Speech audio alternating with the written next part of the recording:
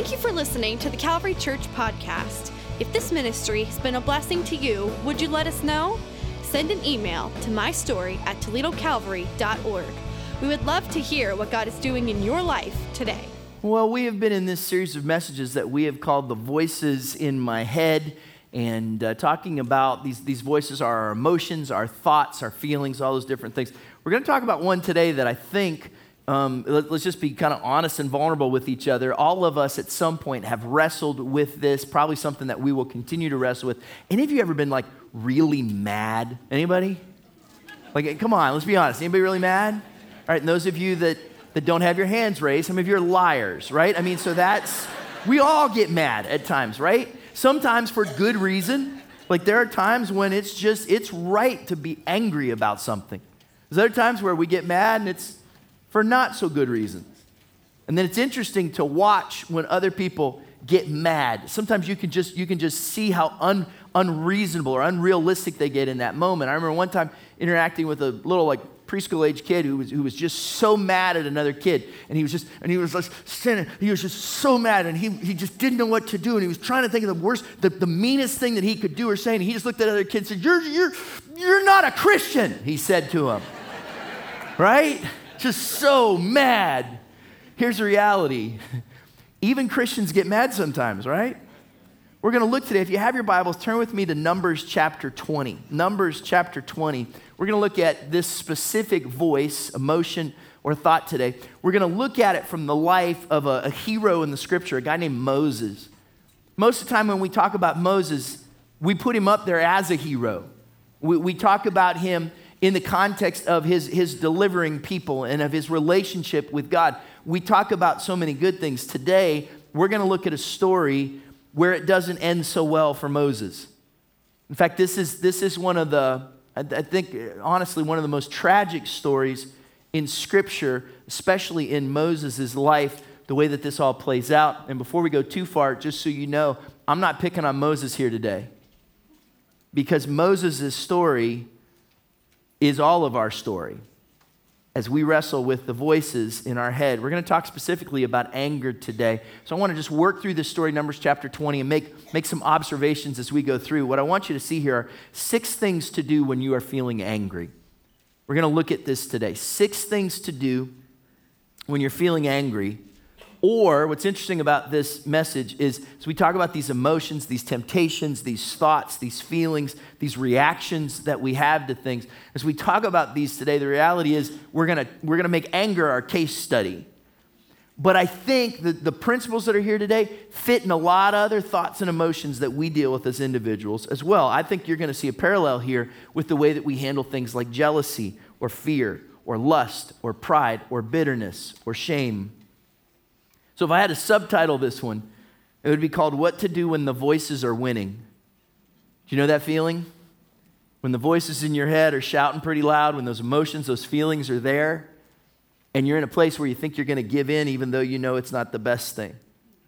Moses and his anger will be our case study today. No spoiler alert in this. The story doesn't end well. Numbers chapter 20, verse 1. In the first month, the whole Israelite community arrived at the desert of Zin, and they stayed at Kadesh. There Miriam died and was buried. Now there was no water for the community, and the people gathered in opposition to Moses and Aaron. There's a lot packed in to just those couple of verses, and a lot that wouldn't make a whole lot of sense to us if we're not familiar with the larger story. The first 5 books of the Bible, Genesis, Exodus, Leviticus, Numbers, Deuteronomy, we often refer to kind of as one unit called the Pentateuch. And like starting with the book of Exodus on through those last 4, there's this common thread of a story about how God's people were slaves. They were captive in the nation of Egypt. And God sent them a deliverer to lead them out of their slavery, to lead them out of their captivity. Is this guy named Moses. Moses is one of the greatest leaders in Scripture. He's probably one of the greatest leaders of all time.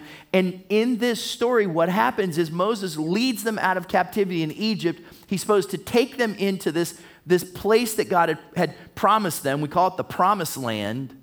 And yet, because they were whiners and grumblers and complainers and didn't really trust God, God said to the generation that came up out of slavery in Egypt, he said, look, I'll rescue you from your slavery, but you're not going into the Promised Land. The next generation will go in, but you're not going to get to go in. So if you know the story, for 40 years, we use the term they wander in the wilderness, waiting for the time that they can go into the promised land. So when you read this verse and it starts with the words, in the first month, they're not just saying a statement of what time of year it is. What they're saying is, and if you see the bigger picture here, in the first month of the last year of the time that they were wandering in the wilderness. So they've been out here for over 39 years. Let's just call it 40. They've been out here this whole time wandering, waiting to get into the promised land. Do you think Moses is tired of them? Sometimes I'm worn out with you people after 3 services, right? I mean, that's just, so it's a joke. It's a joke. It's a joke. He's been out there a long time. Then, what's it say next? Miriam died. Who's Miriam? Why, thank you. Yeah, it's his sister. Not only his sister, but if you know the story, the one who put him in the Nile River, the one who was like the middleman between Pharaoh's daughter and Moses' mother. Like when there was this reunion, like there's this special tie between him and Miriam, and now she's gone. Not only is she gone, but they're out here in the desert and they have no water. It's a pretty big deal when you don't have water, because you need water to drink. So not only is there this physical issue of no water, but all the people are upset because they want water, and when the people are upset, who do they go to?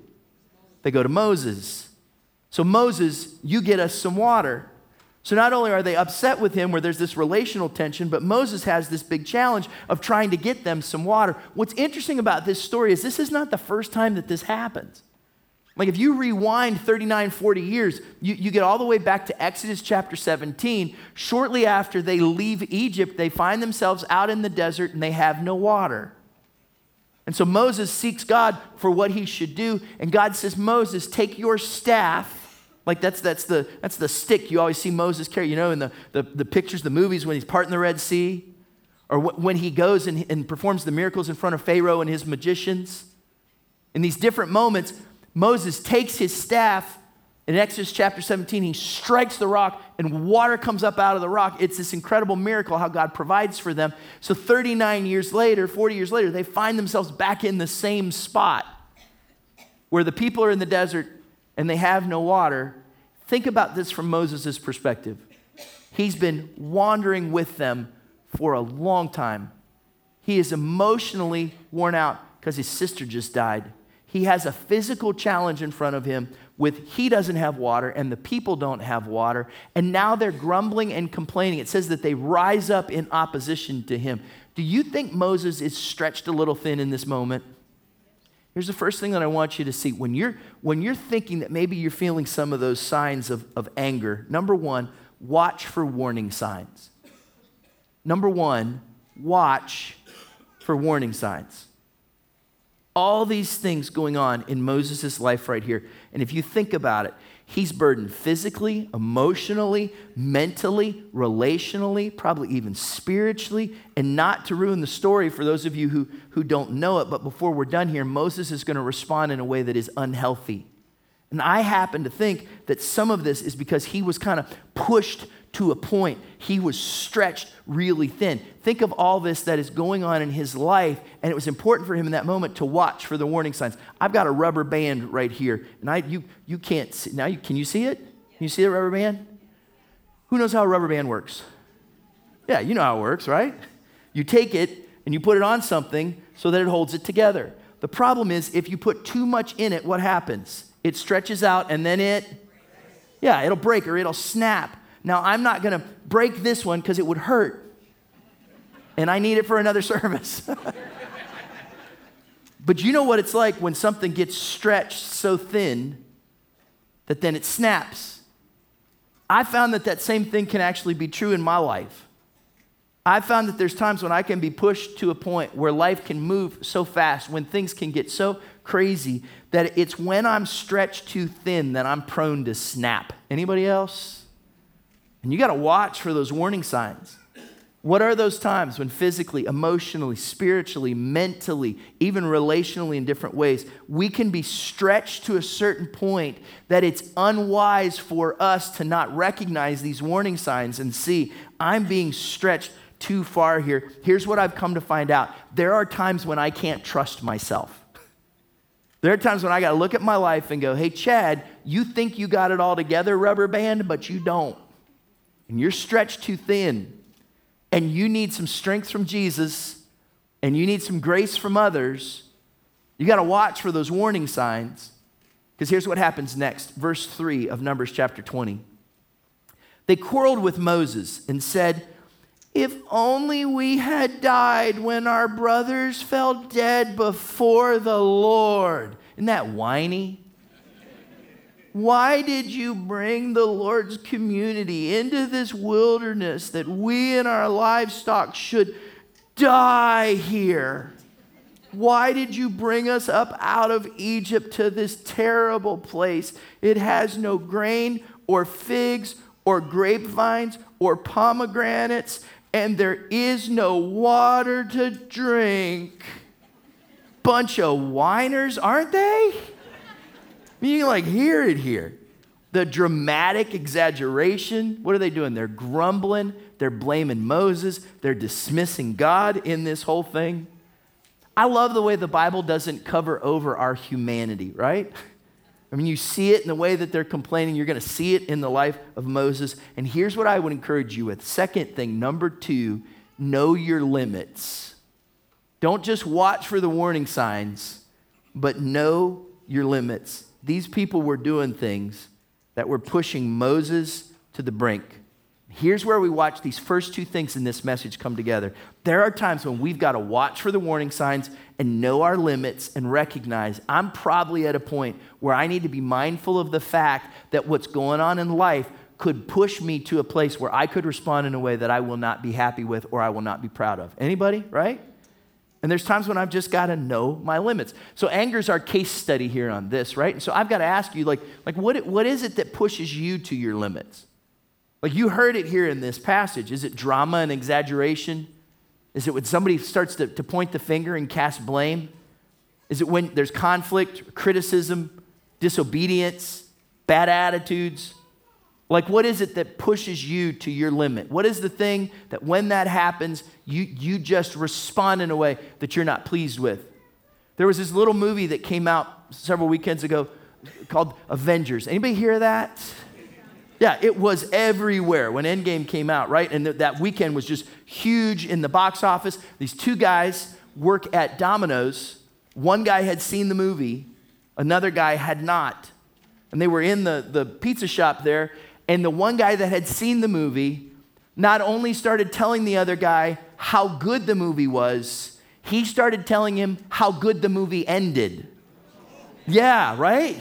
Like with details. To the point that when he wouldn't stop, the guy that hadn't seen the movie just punched him, right? He's like, I can't take it anymore. Kind of, this little altercation happened. They called the police. The police came up. Worst part of the whole story was the police officer said that when she wrote the police report, she had to write the whole thing out. So now she knows how the movie ends too. What is it that just pushes your buttons that you end up spoiling things for everybody?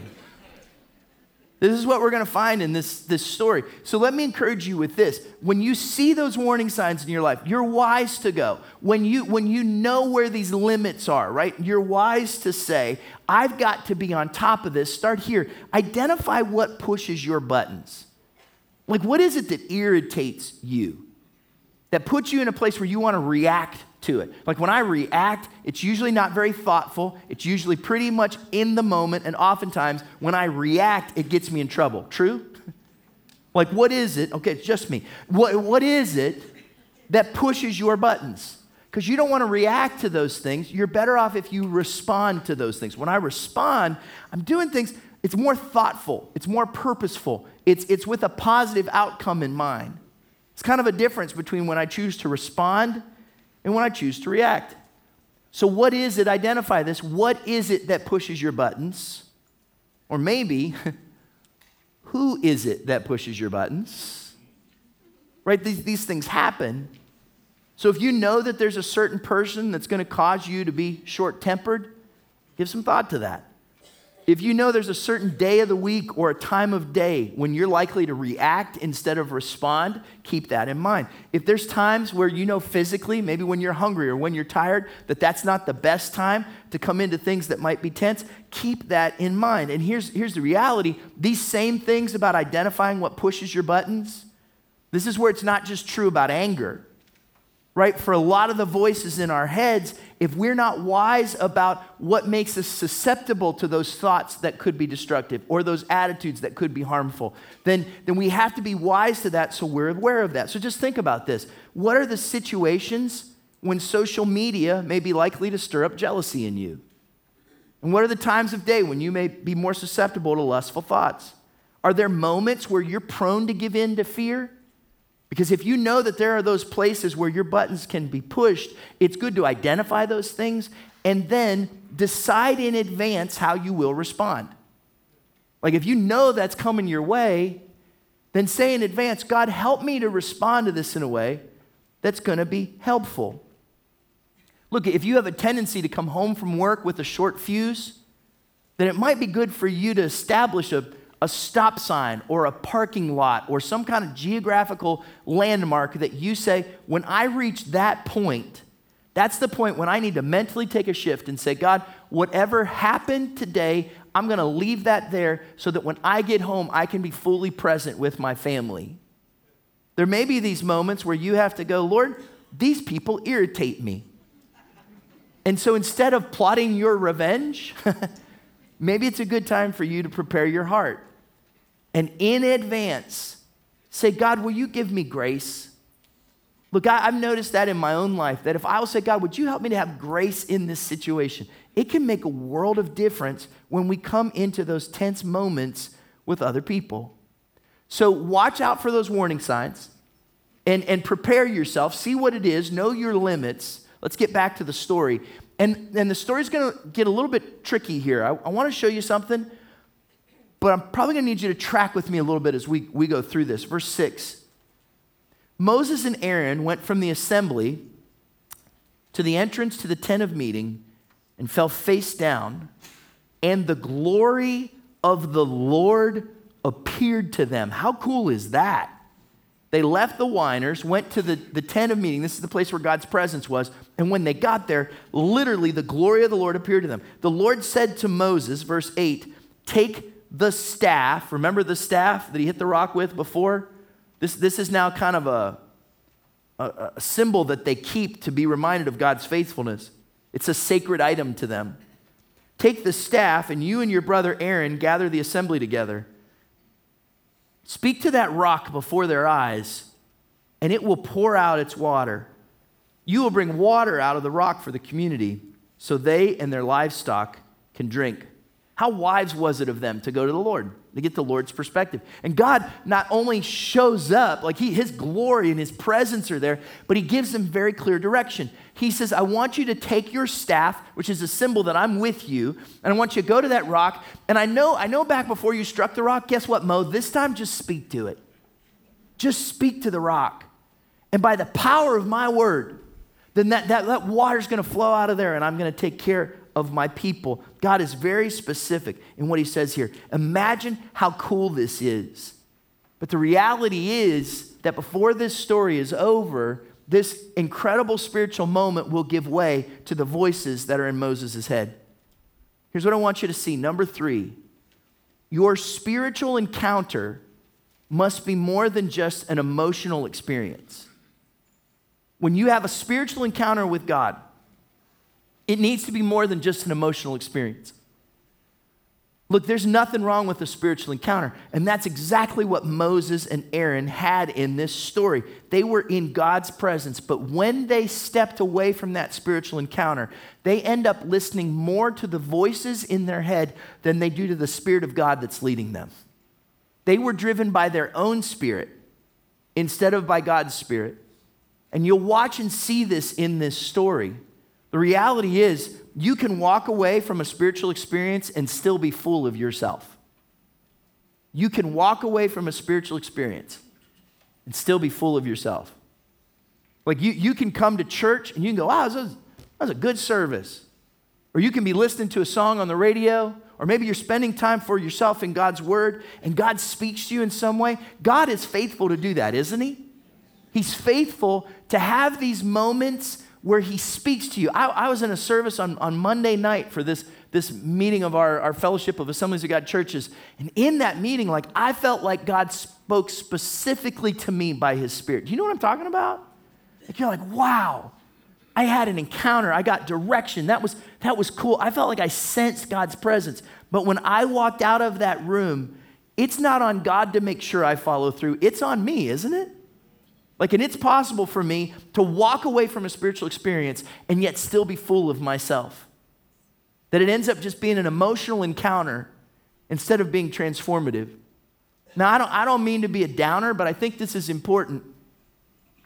Because some of the meanest things that will ever come out of your mouth may come out in this parking lot on a Sunday after church.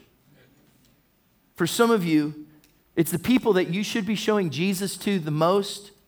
Your spouse, your kids, your family, your friends, your brothers and sisters in Christ, that you end up at some point representing the glory of Jesus the least. Just because you have an emotional experience, that's not enough to call it a spiritual encounter. Look at what James says. James chapter 1, verse 22. Do not merely listen to the word and so deceive yourselves. Do what it says. And then he paints a picture here. He says, anyone who listens to the word but does not do what it says is like someone who looks at his face in a mirror and after looking at himself goes away and immediately forgets what he looks like. I've wished for that some mornings, you know? You're like, look in the mirror and you're like, all right, that's it. That's all we got. But here's the point, verse 25. But whoever looks intently into the perfect law that gives freedom and continues in it, not forgetting what they've heard, but doing it, they will be blessed in what they do. This is really relevant because here's what happens in this story, and you'll watch this unfold. It's not that Moses didn't hear God's word. It's not that Moses didn't know what God wanted. It's just that in the critical moment at crunch time, he gave way instead to the voice inside his head. This is a powerful thing for us to think about.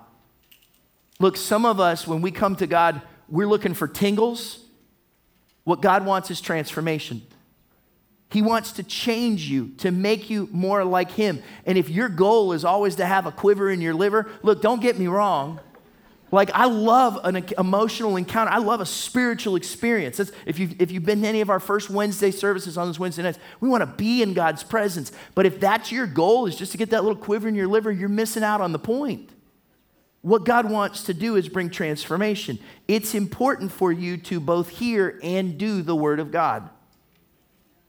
So with that in mind, Moses has this spiritual experience, and then he walks away. Here's what happens next. Numbers chapter 20, verse 9. So Moses took the staff from the Lord's presence, just as he commanded him. He and Aaron gathered the assembly together in front of the rock, and Moses said to them, hey, everybody, it sure is nice to see you. Is that what he said? Moses said to them, listen, you rebels. Must we bring you water out of this rock? Somebody's feeling a little grumpy, aren't they? Like, you get this feeling here. Look, and I don't blame him. Like, I'm sure he's fed up with these folks, but I want to show you something because what happens here begins to betray what's really going on in his heart, in his moment. Number 4, when you're wrestling with feelings of anger, number 4, watch your mouth.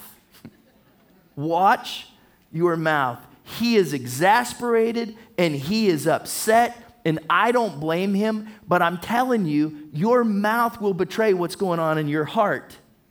And not only will what comes out of your mouth show what's inside of you, but I've come to find out that what I let my mouth say will then lead me down the road I'm going to go down in the future. Your words are critically important. Let me take a little side trip here, because I think this is important to see what's happening. It has been a long road for Moses. Like, this is where I don't want to be too tough on him. I can't imagine 40 years in the wilderness trying to lead these whiners and all that they've been through. And I'm sure it's worn away at him, but I want to encourage you with this. don't let a long journey make you a grumpy traveler. Like I know people who, because of their long journey, the difficulty and the struggles they've faced, it's just made them grumpy in life. Like for some of you, you know what I'm talking about, because it's been a tough season. And you're not even so sure you can see the light at the end of the tunnel yet. And what that can do is it can be prone to make you kind of irritated and grumpy on the inside. For some of you, the long season is just physically, you've lived a long time. Maybe you're in certain years of your life where you've reached a point where you went, you know what? I don't care to filter my words anymore. I'm going to do and say whatever I want to do. Can I encourage you? It affects everybody around you. Just because the journey's been long, please don't let it make you a grumpy traveler, because it starts to affect your heart and it affects everybody else around you. I know I've told this story probably numerous times before, but it was so influential in my life. When we were brand new in ministry, just kind of straight out of Bible college, we served at a church in Milwaukee, Wisconsin. And we had a gentleman there, had to be in his early 70s, I would think at the time, who was a retired pastor. He had pastored churches in Milwaukee, served in some other places, came back to Wisconsin, and when he did, he was part-time on the staff at the church that we served at and did like pastoral care things. His name was John Wanamaker. He was a giant of faith, kind of a big guy about my height, kind of stood, he was just a dignified guy. And I can remember one Sunday morning, I was standing next to him on the front row. And the worship leader was doing this song that, to be quite honest, I wasn't crazy about the song. In fact, I questioned some of the theology in it. I was like, I don't think that song's even accurate, but it was popular. People liked it. They were singing it. And I remember this song got going, and I'm kind of standing there, and all of a sudden, Pastor Wanamaker took both of his big hands and threw them up in the air. And he had this loud, booming voice, and like the whole place could have heard him. He just threw his arms up in the air, and he went, "I will bless the Lord at all times." Like that. Put his hand down, leaned over into my ear and said, "I've never really cared for this song." And then just went back to singing it. And I just thought, what a beautiful picture, right? Like he knew who he was. He knew what he didn't like. And he also knew, I'm not going to be a grumpy traveler. Like, I'm not going to let that get me down. I can bring life, and I can bring energy, and I can bring encouragement. Just because you have pain doesn't mean you have to be one, right? The reality is, I want to be careful because my words have life. My words have power. James chapter 3, verse 5. James says, likewise, the tongue is a small part of the body, but it makes great boasts. Consider what a great forest is set on fire by a small spark. The tongue also is a fire, a world of evil among the parts of the body. It corrupts the whole body, sets the whole course of one's life on fire, and is itself set on fire by hell. That's clear, right? Like, our tongues are a risky thing, and they can cause so much trouble for us. That's why previously in this letter that James is writing, he says this, James chapter 1, verse 19, my dear brothers and sisters, take note of this. Everyone should be quick to listen, slow to speak, slow to become angry. You know, one of the things that we're doing in this series is trying to give you a lot of scripture. Because if you've got some thoughts, some feelings, some emotions, some voices in your head that you need to talk back to, the best way that you can talk back to them is with God's word, right? So this is a passage that if this fits maybe the season of life that you're in, maybe you're in a season where you are being stretched, where there are some of those warning signs, where something or someone is pushing you to your limits. This is a good one, maybe for you to write down and keep somewhere. You might even want to memorize this one. Here, let's read it again. James chapter 1, verse 19. My dear brothers and sisters, take note of this. Everyone should be, read this with me, quick to listen, slow to speak, and slow to become angry, because human anger does not produce the righteousness that God desires. Here's what I've found. I've found that it's often my mouth that tells myself and others that my anger has gotten the best of me. I usually know it by what I hear myself saying. Proverbs 15:1 says, a gentle answer turns away wrath, but a harsh word stirs up anger. You ever heard that verse before? When I grew up, I lived next door to my cousin, about the same age. We spent all kinds of time together, which meant that just about every other day we got into a fight. And I can hear my grandma's voice over and over again saying to us, boys, a gentle answer turns away wrath. I still get a little irritated when I read it, right? Because she was right. The scripture's right. Because what I've found is this: my tongue can talk my brain into bad ideas. True? Man, my tongue can talk my brain into things that it never should have thought, or things it never should have said. Here's what's powerful about today in our technology. Our tongues have an extension called our fingers. And the things that you say online or in social media or in a text or in an email have incredible power to be destructive. Proverbs chapter 15, verse 18. Let's rapid fire a couple of these. A hot-tempered person stirs up conflict, but the one who is patient calms a quarrel. Proverbs 29:22. An angry person stirs up conflict, and a hot-tempered person commits many sins. Proverbs 29:8. Mockers stir up a city, but the wise turn away anger. Proverbs 30:33. For as churning cream produces butter, and as twisting the nose produces blood, so stirring up anger produces strife. It's pretty clear. I need to watch out for this, which takes us back to our story, right? Remember this. Moses is in the desert, stretched to his limits. People are complaining they don't have any water. Moses goes to God, has this incredible spiritual encounter. God says, take the staff, go to the people, stand in front of the rock. You speak to the rock, and I will bring water out of it. Moses shows up and says, you rebels, you need me to rescue you again?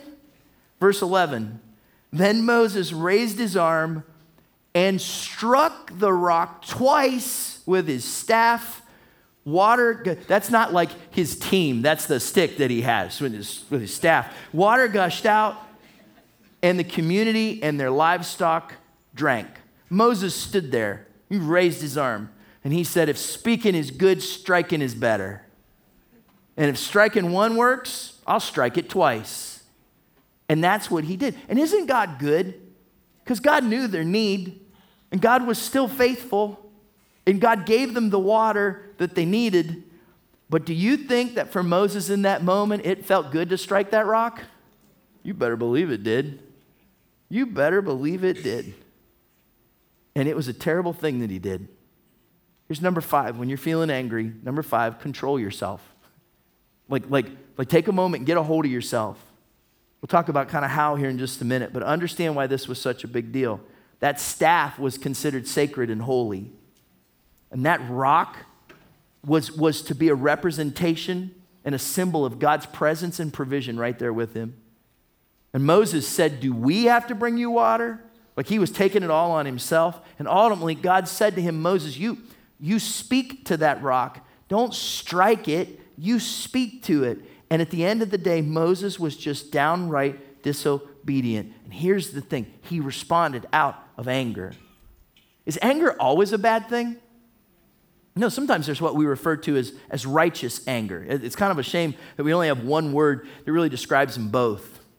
Right? And sometimes there's righteous anger. When we get so frustrated about something, so angry about something, that the right response for us is to respond to it, right? There's something we've got to do. Do you remember the story in the Gospels where Jesus goes into the temple and he turns over the tables of the money changers? Do you remember that story? Was that unhealthy anger? No, that was righteous anger. In fact, there's a passage where Moses stands before Pharaoh in the book of Exodus. And it says that Moses was angry with Pharaoh, and rightfully so. Like there's this passion that God has put inside of us that when we see injustice or when we see something that's wrong, it's right for us to do something about it. That's righteous anger. Here's the problem though. The enemy loves to take what is righteous and twist it and pervert it so that it becomes unrighteous in our lives. So that passion that God has put inside of us for justice, when we see something wronged, but we internalize it selfishly and are upset because we were the ones that were wronged, that's what leads us usually to unhealthy anger. When God-given motivations turn inward, they become sin. And this is where this is more than just anger in this story, right? Think about it. God has given us a desire for justice, but when it turns inward, it becomes anger. God has given us a desire for physical intimacy, but when it turns inward, it becomes lust. God has put in us a desire to be effective, but when we start to want the effectiveness that other people have, it becomes jealousy. When we want peace for ourselves, it becomes anxiety. When we want too much significance, it becomes pride. But these are all things that God has put inside of us, and this is why it's so important for us to say that we need to control our emotions before our emotions control us. And we talked about this a couple weeks ago with our thoughts, right? But it's this whole idea that when you see this happening, control your emotions before your emotions control you. I was talking with a friend about what I was preaching this weekend. And she said, this happened to me just today. I was driving and I got frustrated. And when I did, I was just kind of angry. And so I took my hand and I just smacked the steering wheel. She said, the steering wheel's fine, but now my hand hurts. Control your emotions before they control you. Look, I'm not down on anybody because maybe you're struggling with anger or frustration. It's a natural part of life. I was reading this week about turbulence, like that happens when you're flying in an airplane. I saw the article and it intrigued me because I hate flying in airplanes when there's turbulence. Anybody? Like you immediately, this is it, I'm dead, right? That's the thought that comes to your mind. I was reading about this and it said it's a very natural thing because as the plane flies, it's going to hit these almost like waves in the ocean. There's currents in the air. And so sometimes there's three major causes. Sometimes it comes when you fly over mountains. And sometimes it's a result of the jet stream. And sometimes it's because there's a storm nearby. And I said, that's good to know. I'll just never fly over any of those, right? I mean, that's your thought. Not realistic. Never going to go anywhere. And then they said they're trying to figure out ways that they can predict it. Like they can see that it's coming so that when they can, then they can know to adjust the altitude or kind of steer around it in some way or to help people. But here's the bottom line. If you're going to fly, you're never going to be totally able to avoid turbulence. If you're going to live, you're never going to be totally able to avoid things that are going to make you angry. So you do wise to say, I know this is going to come, so how do I prepare for this? How do I get help in this? And the best place to go is to Jesus, right? To ask God for his help. Here's a prayer you might want to pray for yourself. Like if you're struggling with some of these things, look at this. Colossians chapter 1, verse 9. Paul's writing this and praying this for the church that's in the city of Colossae, but you might want to pray this for yourself, or maybe even for someone you know who's wrestling with anger. He says, for this reason, since the day we heard about you, we've not stopped praying for you. We continually ask God to fill you with the knowledge of his will through all the wisdom and understanding that the Spirit gives, so that you may live a life worthy of the Lord and please him in every way, bearing fruit in every good work, growing in the knowledge of God, and watch this, being strengthened with all power according to his glorious might, so that you may have great endurance and patience. You know what I usually need most when I'm feeling angry? Little endurance and patience. And it says that God can bring you the strength for that in the moment when you need it. God gives us strength so we can patiently endure. Here's how the story ends. Let's go back to Numbers chapter 20, verse 12. Moses has struck the rock twice, the rock that represents God with the sacred staff. Now he steps back as the people are drinking. Verse 12, but the Lord said to Moses and Aaron, because you did not trust in me enough. Let that one sink in for just a minute. Because you did not trust in me enough to honor me as holy in the sight of the Israelites, you will not bring this community into the land I give them. Because you did not trust in me enough to honor me as holy in the sight of the Israelites, you will not get to go into the place you've been waiting for 40 years. Because you did not trust in me enough, Moses, your feet won't be able to step on the ground that I promised to your forefathers. Moses, because you dismiss that trust for me, you're going to miss out on this blessing. Verse 13, these were the waters of Meribah, where the Israelites quarreled with the Lord and where he was proved holy among them. You read enough about Moses, I can't help but think that this wasn't the first time that Moses had a grumpy day. But this was the time when God had to look at him and say, Moses, I got to do something this time, buddy. You just didn't trust in me enough. So many times when we talk about anger, we say, well, I just lost control. When the reality is, in those moments of anger, you didn't lose control, you fought to keep it.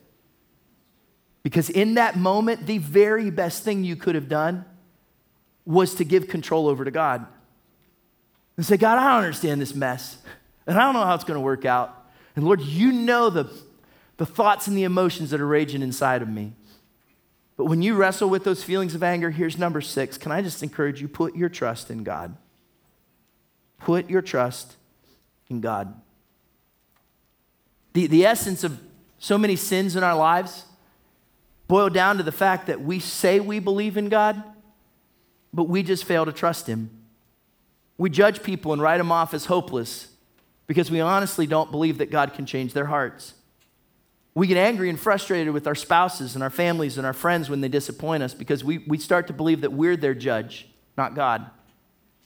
We're fearful of our own future because we don't really believe that the Lord will deliver us at that critical moment in our lives. Oftentimes we get angry with God at the way our lives have turned out because we don't believe that He has our best interests at heart or that there's more to life than what we just see around us. This is really key for us to see, and it plays into all these things. The reason that we struggle with so many of the voices in our head, this is where the battle is lost and won so many times, is in the place where we actually have to come down and say, God, I trust you with this. And I'm not going to hold on to the control of this anymore. But I'm going to hand it off to you, God, with this situation. This one that I want to grab hold of, this one that I want to fix, this one that I want to give Him a piece of my mind. Lord, instead, I'm going to trust this one to you. I can remember several years ago, a pastor that I deeply respect, who I consider a mentor in my life. Remember, he said, be really careful with anger, because anger is what kept Moses out of the promised land. Be really careful with some of these voices that are in your head, because when they start to win the battle, they can begin to rob you of the blessings that God wants to bring into your life. Look, I know that when we look at a message like this, that these truths are timeless. And that these are things that you can apply in your home, with your family, in the workplace, that hopefully will help you later this week with that tough situation or that irritating person. And maybe these are some things that will help you. But can I tell you who I'm really interested in right now? Is the reality that there are some of you that this isn't just a momentary thing and a good word. This is a timely word, because this is something that frames every part of your life. It's not just that you get angry sometimes, it's that you're angry all the time. And I don't know why it is. I don't know what disappointment or what happened to you, what pain came your way, or what frustration you're working through. And let me just be honest with you. Can I just tell you, yeah, it stinks, and it's bad, and it's rough, and those things never should have happened, and it probably shouldn't have gone that way. But here's the deal. Deep down inside of you, there's this anger that you just can't get past. And it begins to frame and shape everything about your life. It's at the very structure of who you are. And it not only affects you, but it begins to affect the people around you and maybe even generations beyond you. And God wants you to know that if you'll get a hold of that and that you'll actually offer that to Him and say, God, I want you to bring a healing and a peace and a restoration to this anger that's inside of me. He can do that, and it can change your life. There's a couple in Spain who heard this buzzing sound in their bedroom. They weren't sure what it was, and they just kind of pushed it off. But it seemed like it kept getting louder. From time to time, it would actually wake them up in the middle of the night. They brought all kinds of people in to kind of look at their house and figure. People were like, I don't know what's going on. I don't know what this is. About 2 years into it, it struck them, and they called a professional out. Guy came, took a piece of the wall out, looked inside, and there's a giant beehive in between the wall there. Massive beehive in there, honey. You won't believe it. And they brought in this exterminator who had this like vacuum tool, sucked all the bees out of there so they could go and kind of relocate them. He estimates that there were 80,000 bees inside that wall. And they had to have that guy come and help them to buzz off. Here's a quote from the exterminator. He says, I can't understand how they've been living with that number of bees for 2 years. That would have left them with a constant buzz in their ears.